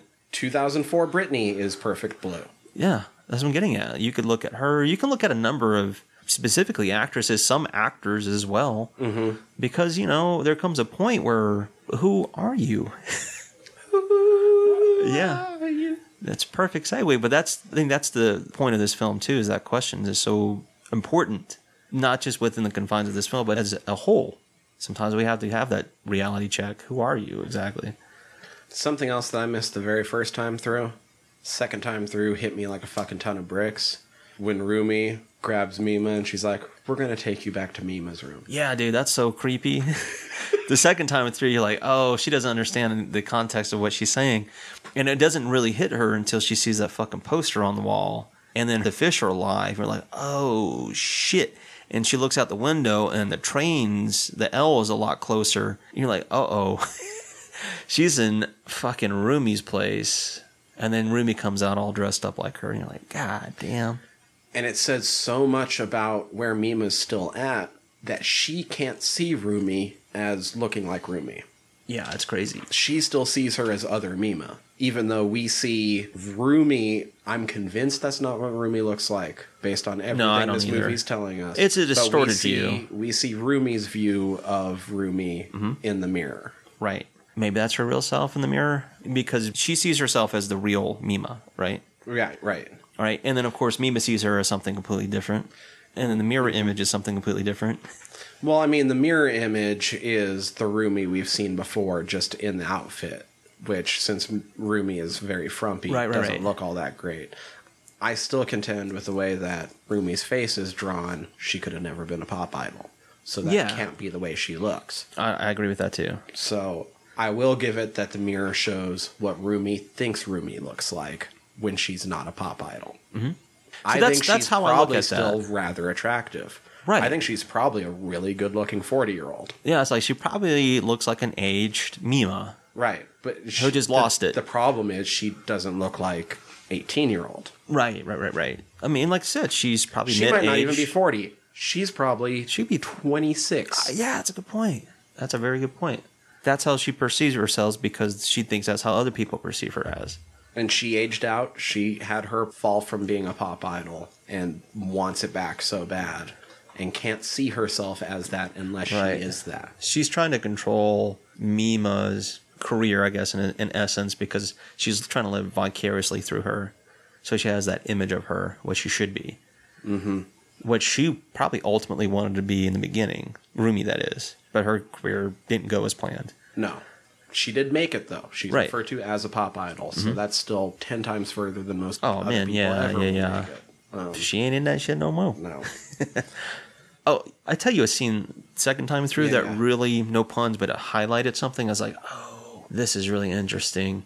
There's that cut when Mima is right before she gets attacked by Uchida in the hallway after she talks to Eri. It looks like he abducts her, then the hand slams the trunk of the car that Rumi's driving, and then Todokoro drives off. But before he does, his headlights illuminate Rumi. And Rumi, when you kind of watch this film, when things are highlighted, she kind of looks like the pop idol illumination that you get throughout the entire film, or like, oh, okay, like the sensationalized version of these characters. It's like, oh, it's kind of highlighting that she's the real Mima. I was like, oh, that's kind of interesting. But that's the film in itself. The colors, the lighting, the music, they're all details. They're all characters in this film. The chase is really cool. It's trippy. It's really trippy. Dreamy. They end up getting fucked up. The slow fall onto the glass was weird. That's the one place where I felt like the animation in this movie was really strange. Yeah. At the end of them getting all fucked up and shit, the implication is that Rumi is now basically permanently stuck as Mima. Occasionally still slips back into Rumi, but is living in a home.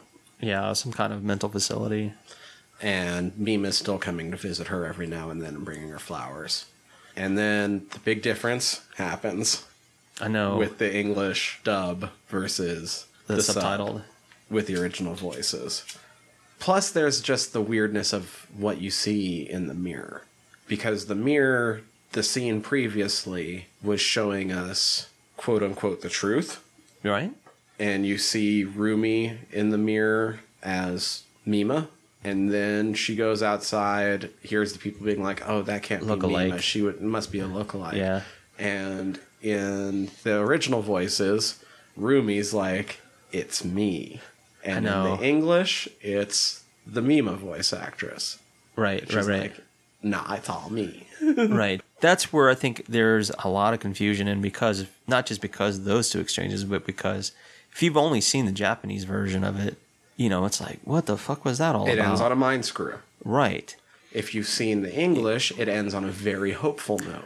All right. I'm glad we both bring this up, but I'm glad you bring it up too, is when I watched this the first time, I watched it the English dubbed. And I told Patrick, I like this because it felt like there was some closure at the end of this film. And then I went back yesterday and watched the Japanese version, knowing what I did know reading that shit.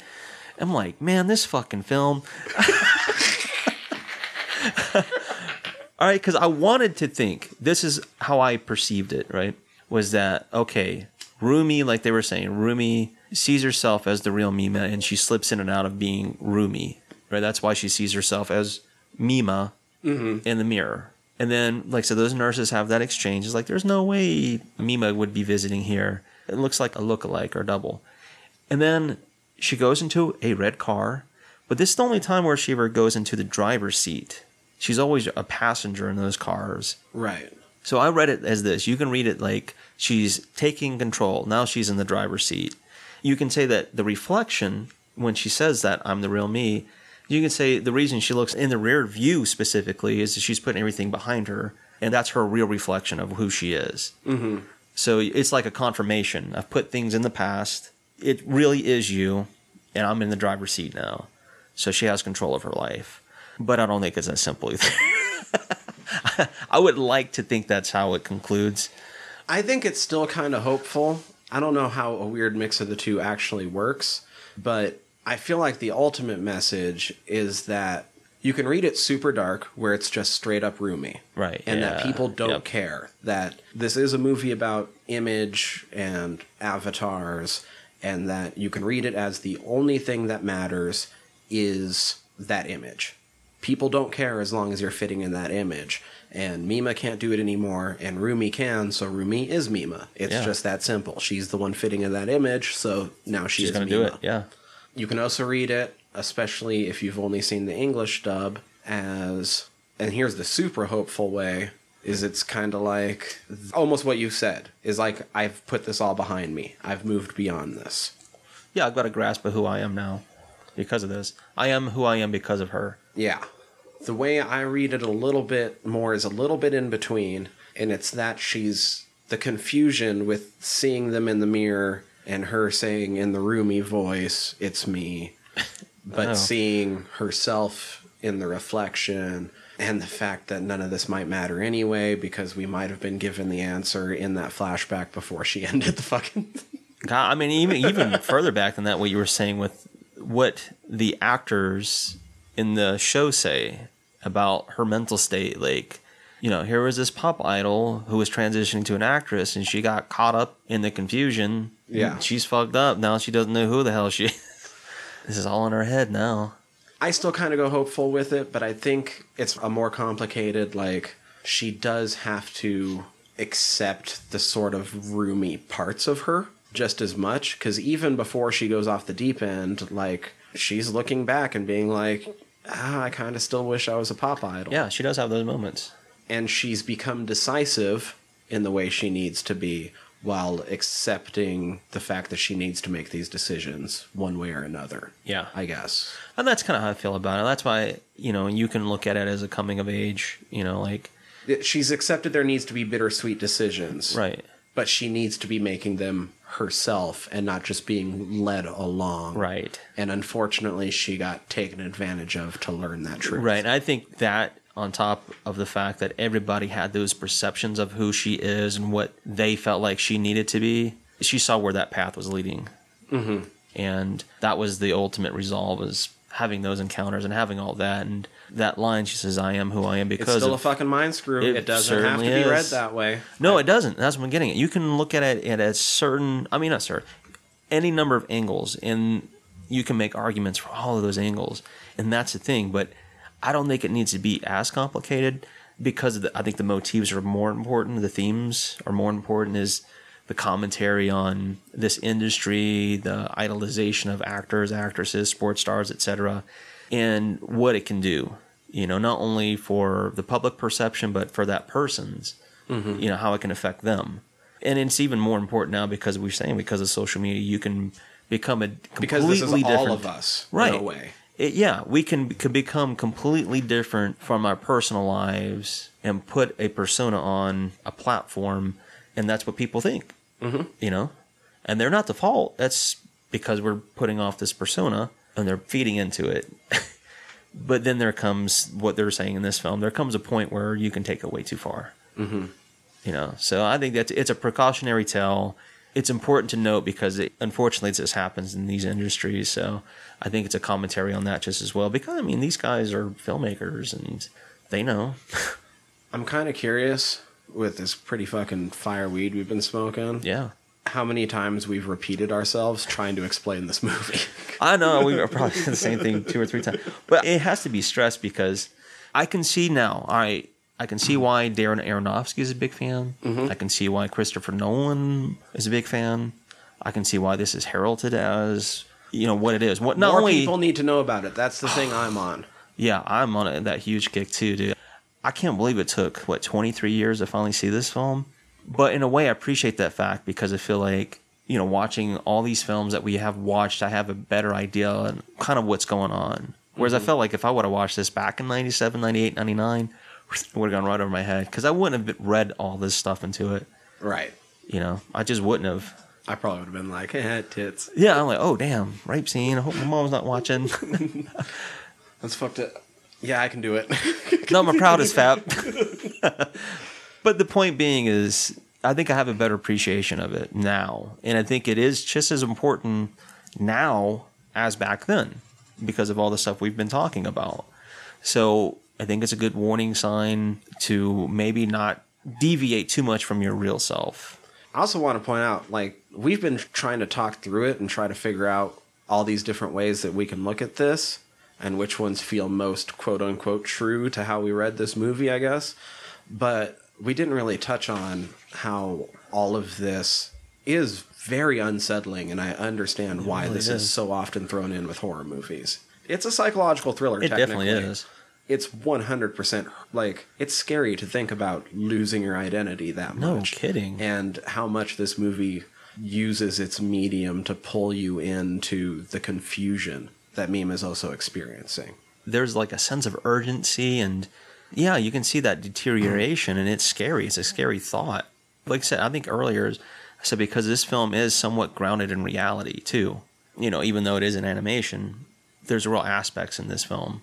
Yeah, it feels so rooted in reality that it throws those emotional hooks out and manages to just grab your attention and be like, no, look, like, I don't care if this is animated. This is how it feels, It's such, motherfucker. man, and Maybe that's what this I'm getting isn't at. even exactly how it is, but this is how it feels, motherfucker. Right, and I think it's one of those films too. Is you don't have to be a fan of animation. You don't even have to have seen an animation.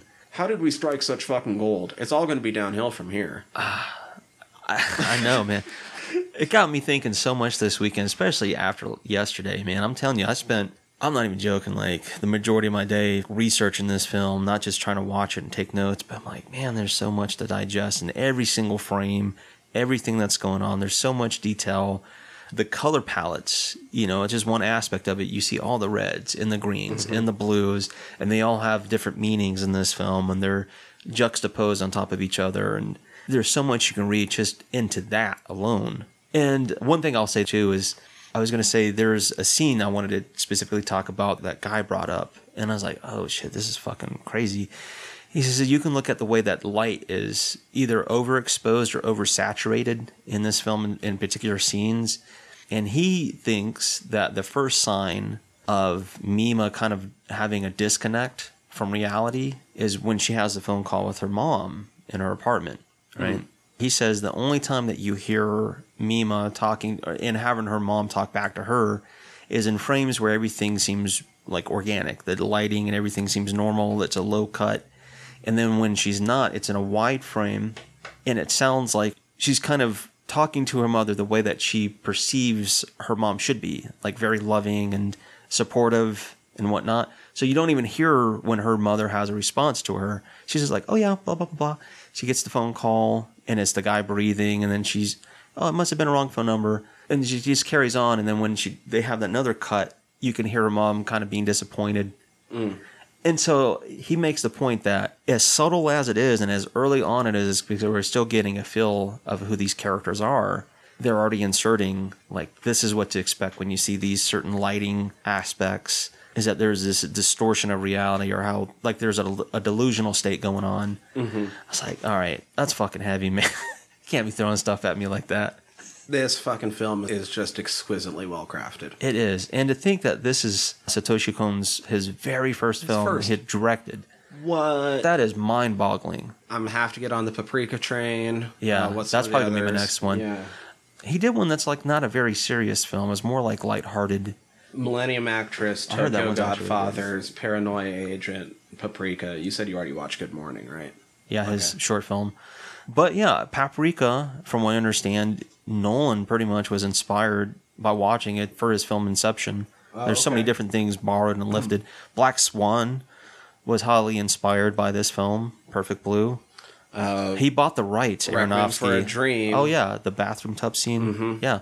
So Aronofsky bought the rights to distribute this Perfect Blue here in the States, so he could use scenes in Black Swan and all that stuff. So I mean, it's a huge impact and a huge influence on mainstream just as well. And I think we don't realize, and not you and me, but as a whole, we don't realize that because you're not thinking of animation in that light. Like films like Akira and stuff like that are more They well get talked known. up so much more often. And for some reason, I don't know. Like, I think this- it's probably time period too when that came out earlier, but still, this film is fucking crazy, dude. obviously we fucking love this. Yeah, we yeah. Can't I recommend can't. this highly It's enough. ridiculous. I went ahead and bought a copy. I know you did too. Yeah. It's like I bought gotta mine have it. digitally, but I will probably rebuy it Yeah. a hard version as well. It as needs soon a as I 4K. find one that I want. Like, Yeah, I don't blame you. the original print doesn't exist. Did you read about that? You know, I think I did read a little bit about that. Yeah. I can't remember what happened to it, but the original print no longer exists, That and sucks. everything is restored VHS copies, basically. Yeah. That they've just spent a shit ton of time making the best polished versions that they can. Yeah, and I know there's another film too, like I think Nightbreed, and I read a little bit about Event Horizon 2 are kind of like in that state where there's a lot of the original has been lost, and some of the earliest stuff that still has it intact is VHS copies. It's like, but it's better than fucking nothing. I mean, I don't know what you would do with animation. Like, I could don't you know. have somebody just, trace over Possibly. digitally Possibly. to enhance? That wouldn't have the same effect. You would want somebody that was involved with the original to give it some sort of that's a good legitimacy. point. You know Yeah. what I mean? Yeah, some And- authenticity. And Satoshi Kon is unfortunately passed. Yeah. I know he had some hand, of course, in the animation of this, but I know there was a big studio involvement too, so I don't know what the status is over those guys, but I'm just trying to think of ways that you could do like a legitimate 4K version. I mean, animation's kind of weirdly different anyway, because you could kind of. point. I don't know enough, I guess, about the technical side of these things to know how that would work. But what I do know is the original print doesn't exist, and that makes it a bit more difficult. So No doubt. But yeah, regardless, this is a film like we've been mentioning, dude. If you don't have it in your collection, do yourself a favor. This is honestly a film I could see myself thinking about 10, 20, 30 years from now. yeah, It's easy. just, man, it's so much going on, and I love it for that reason alone. It's not just because of that, but it's the way it's done. I think despite some of the visual limited technology in this movie, the way it actually deals with the ideas of avatars and, like your fucking ideas of self and all that Yeah, bullshit, like yeah. we've already been talking about for 2 hours now, will make it relevant as long as we also live in a digital world. no matter what that looks Yeah. like, I think it's going to keep this movie relevant for as long as that's a thing. I'd almost say that this would be a really good film for people who are in the industry to watch, just so they can get some perspective. Yeah, this is a movie, but there's so much truths in this, especially for that field of work. Like I said, it's a precautionary tale, not just for us as fans, but for them too, as actors, actresses, entertainers, essentially. Yeah. I think it's a very good film for audiences across the board, just for those reasons. I don't know if I can say anything else without Yeah, no, repeating something I've already said, so... Dope-ass film. Blows my mind that this is not just an animation, but his debut and the influences it has that we're talking about it 20-something plus years later. Man, wow. Mind blown. Highly recommend it. I'm glad we're finally covered it, but damn, it took a while. Right? Better late than never. We had a request. We did. That's pretty awesome. So I think next week we're going to be talking about The Dentist. Hell yeah. And I'm super excited. And then maybe after that, we might be talking about something else. We're going to try to get that set up. That'd be a lot of fun. And that would be a lot of fun. We'd like to shine a light on that movie a little bit more. Yeah. Why not? But in order to listen to us talk about Corbin Burnson, Yeah, dude. Corbin Burnson. Major League's Corbin Burnson. in The Dentist next week. Please hit subscribe however you're listening to us right now. That'd be super cool. If you could rate and review us, that would also be super cool because the world is currently ran on algorithms, and however you get us up in being seen is always okay by us. Thank you. Please. Thank you. Yeah, exactly. Thank you, please. You can always head over to our website, www.friedsquirms.com. Check out all of our back catalog. You can contact us through the website or by emailing us squirmcast@gmail.com. While you're at the website, you can click the links up at the top. We are part of the Earworm Podcast Network. That is EARVVYRM.